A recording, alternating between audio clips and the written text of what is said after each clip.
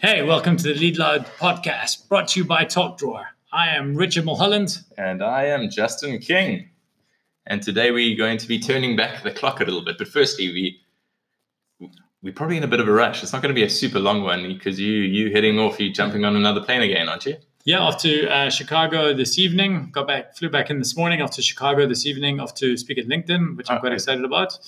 In fact, this October, I think there's only 4 days in South Africa, just back-to-back talks, the US, Canada. Like after the Chicago trip, I go back to the US, go to Utah, and then it's all around. Then I've got a little big hiatus in Germany where I go play some board games and come back home. So is that, 30 countries this year so far?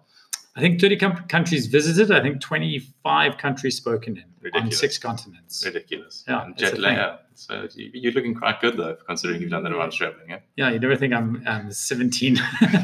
Yeah, no, so the traveling isn't so bad. Like, I think this week will be a bit rough. You're kind of in and out. And like, I'm there for like 2 days. I'm traveling longer than I'm there. But it's cool. You suck it up and you do it. I'm trying to build something. Yeah, we're trying to build something. Yeah. Exactly. And that's why we had you do we recorded 4 talks now in the last 2 hours as well. So it's a busy day. Yeah, it's cool. It's cool. I love this shit. I must say, and just maybe as an aside, and for, we talk about getting feedback and stuff, but I'm really loving the direction that the new talks based on the books are going. I find that, one, I'm able to revisit and re-fall in love with books that I'd read ages ago, like the one we're going to be talking about today. And like books, this book was super influential for me, but it's also so easy because somebody's already done all the heavy lifting, turned it into a good story, done all the great research. It's like such a pleasure doing this. And I actually believe in what we're doing more now. Yeah. On that point, I went to a startup grind session event on Wednesday last week. And before the event started, it was a masterclass with Arno Smit. And just before the event started, we had an opportunity just to go through the room, introduce ourselves, and kind of in 10, 15 seconds, give a quick overview of what it is that we do and what business we're part of. And what I love about the focus, like you said, on books now is everybody got it straight away. Yeah. We take the key lessons from business books and we turn them into talks you can deliver to your teams. Boom, there it is. That makes sense. I get it. And that's a great idea. Yeah. So, I think we both feeling that. You know what I think is a big telling thing is that none of our old users, like usually if you take something and then you change it for the better, you still get the old users like, oh, I kind of like it the old way. Nobody. Everybody, time and time again, I love the new direction. In fact, maybe, 2 minutes before we start recording, Dylan Geary, shout out to Dylan, boy Dill, probably one of our first proper active users, a guy who's now basically built a career. He's traveling as well as having his amazing business, Kilowatt. He's traveling over, he's become an EO trainer, he's traveling around the world, speaking to people. And he started out using TalkDrawer. In fact, before, when it was even LeaderSpeak. And the message just got from him was, dude, the new TalkDrawer content is so good. Like, people are getting it. And I'm excited. And it's been a work in progress, and it will still be a work in progress. We've had other ideas to rock things last week, but we're getting there. I think one of the big reasons for it is that it's easier to understand the content. So there's a little bit of work that our users still have to do in the fact that you've got to do some time, put in some prep to actually understand the content and practice, rehearse the talk, and stand up and deliver it to your team. And previously, when we were creating all our own proprietary content, they were having to understand the content as well. Whereas now a lot of the time will already understand it because they know the author, they know the book, and they can just go straight into it. And also it helps address one of the big credibility things. So for those of you listening who maybe not tried it, one of the first big complaints we got from people was, but I don't understand. How can I tell my team I'm presenting other people's content? And I was like, but dude, if you've read a book, you tell your team about it, you're presenting other people's content. When I created a proprietary talk and we turned it into proprietary information, it sounded like it was just this generic talk. But when it was, this is content I picked up on a book, people are totally happy because they're not saying, I wrote the book. Of course, it's other people's content. It's content from a book, and they're very, very happy with that. There's no credibility at play. It's kind of like you have to give a book report to your team with the key points.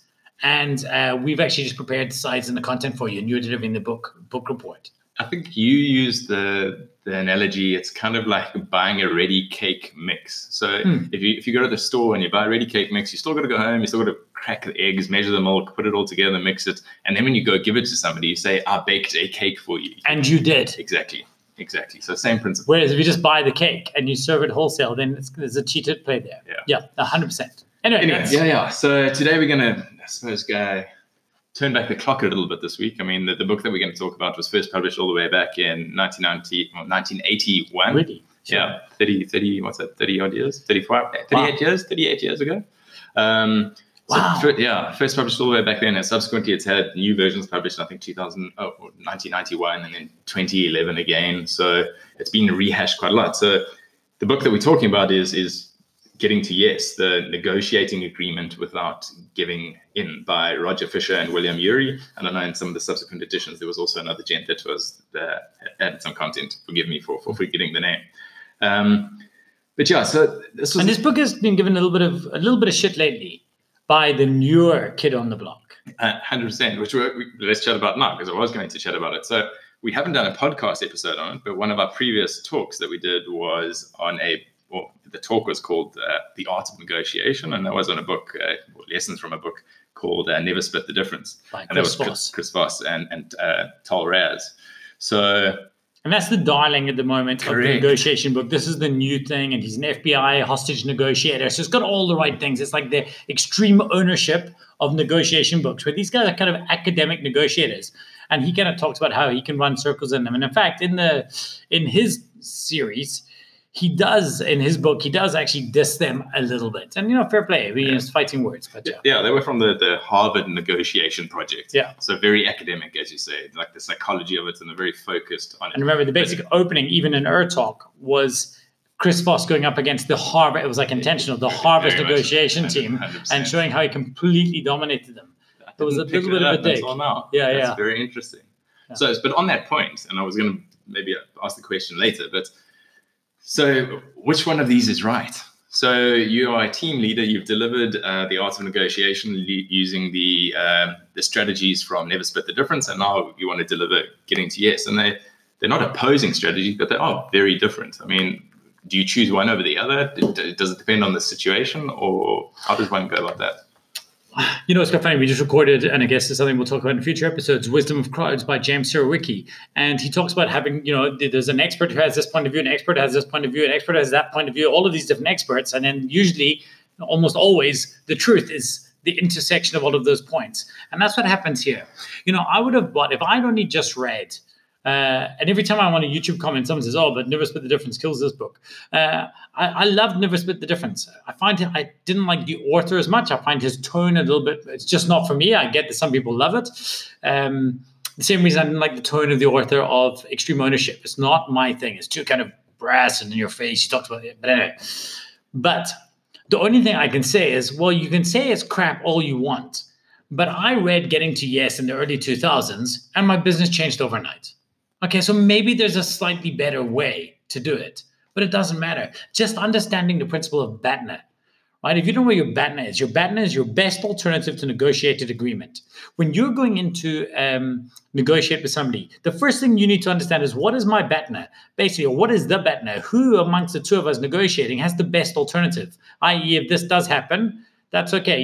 If you're negotiating with a used car dealer, the example we give in the talk, your BATNA is very strong, because if you don't get the right price from him, he knows you're going across the road to the other used car dealer and get a car there. But if you're in an airport negotiating because of the expensive meal prices, whose BATNA is strong then? I mean, they'll just say, well, then don't eat, because you have to eat there. You don't have a choice. It also helps you figure out what what is my upper limit? Where am I going to go to in this negotiation? What's the most I will spend, or the most I can back down? Now, the newer book kind of disses this, except that I cannot tell you how often just going through the exercise of working out my BATNA helped me. And the tools he gave or they gave helped me so much. So I don't think it's about one or the other. I think it's about understanding both. Yeah. So for me, and I don't want this to be a comparison between the two, but for me, the big difference was, and obviously Chris Voss was, like we spoke about, ex-FBI hostage negotiator. Now, if you are in a hostage negotiation situation, you have to win. There is no kind of, and we speak about it in that talk, there's no middle ground. You have to win. What I like about the Getting to Yes strategy is that you look at it from the point of view of finding win-win situations. So it's not a win or lose, but it's where's that middle ground, or where do we find the situation where we both walk away from this feeling like we've won in the agreement, rather than I must pound my opposition into the ground and I must win? Yeah, there's almost no win-win in a hostage negotiation, unless not getting killed by snipers is your win. Yeah. So the context is different. That said, there's still some really, really great. I mean, I love the content on the Never Split the Difference talk. In fact, and I think, we're saying to people they should deliver these as a series, right? You should be giving both of these to your teams. You should be saying to them, I want you to choose what's right for your style, but also what's right for what situation. Which one of these things. The bottom line is there is nobody that cannot and should not be better at negotiation. In my mind, you're always negotiating. Everything is negotiation. Sometimes you just don't realize you're in one. Yeah.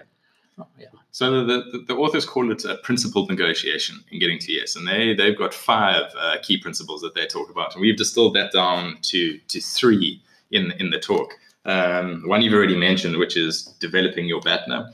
And I'd actually never heard of that until you brought it up and actually mentioned it to me about 18 months ago. I can't remember what we were discussing, but you brought that up. So that was the first time I had heard about it.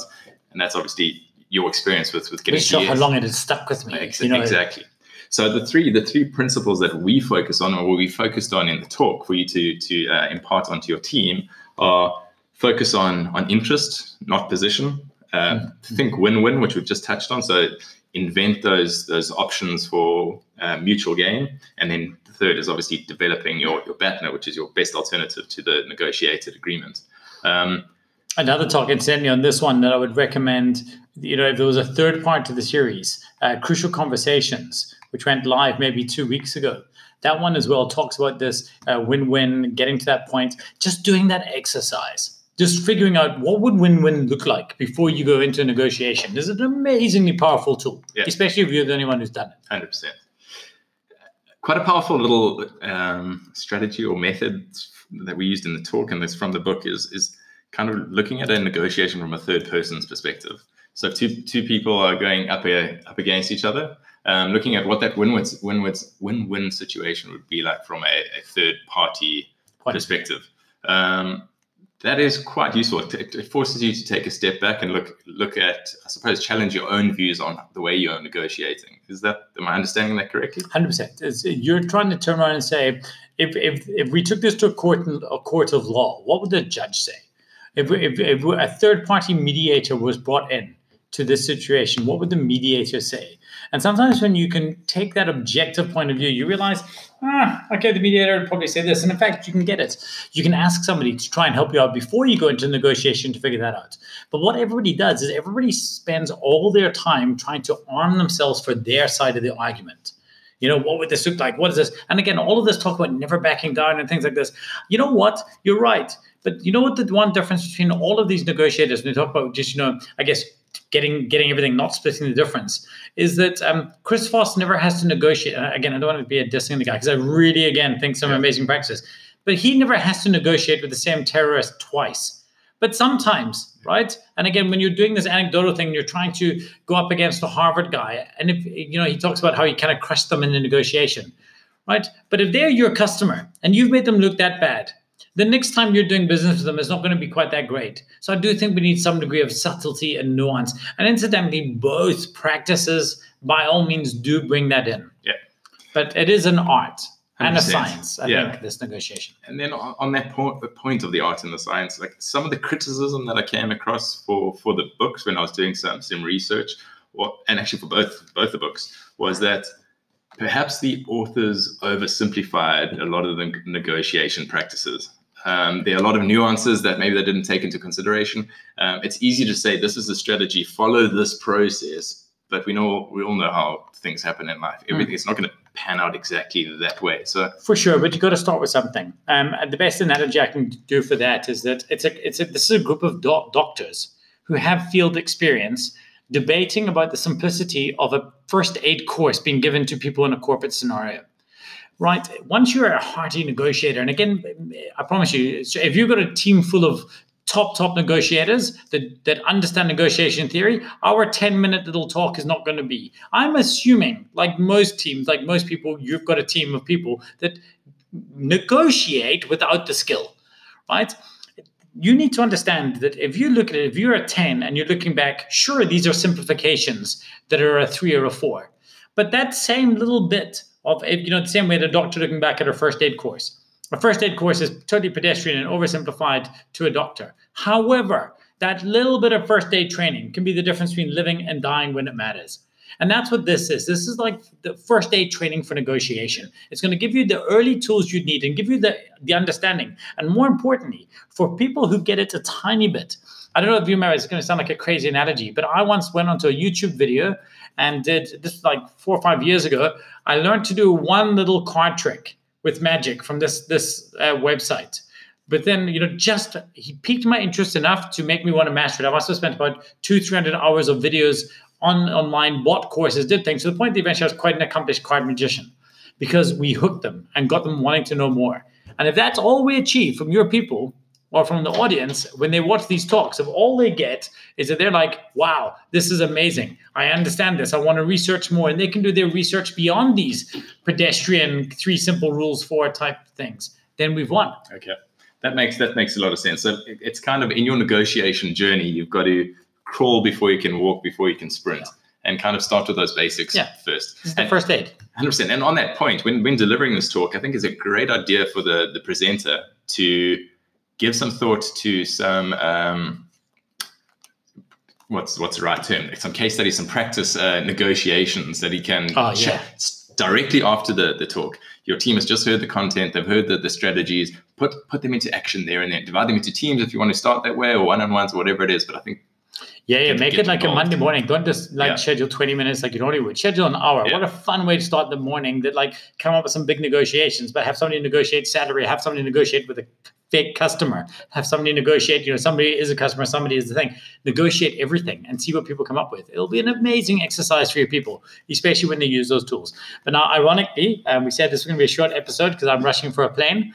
It is the longest episode we've ever done, but I enjoyed it. Because I haven't seen you for so long. I miss your face. I miss talking to you. But on that point as well, so if there are any other negotiation books that anybody yes. It's been interesting for us as well. So shoot them through to us and let us know. Talk to her on Twitter and Instagram. And please let us know any other negotiation things, even if it's like one body of work or a talk you find, some different kind of discipline. Hell, even if it's just one little thing that you've tried, I'd love to know. We can share in footnotes and things and update in future episodes of the podcast. But yes, it's been really cool chatting. I think this is very exciting. I'd love to hear, as always, feedback from you guys. If you do present it, please let us know. Yeah. And if you've not, let us know why you're not. If you've been listening to the show, but you've not been jumping in and presenting, I'd love to hear from you why that is. Yeah, we're hungry for those insights. We really want to know. We want to learn from our audience. We want to learn from our users. So please shout out to us anytime. Cool. So until next time, stay curious. And lead loud. Peace.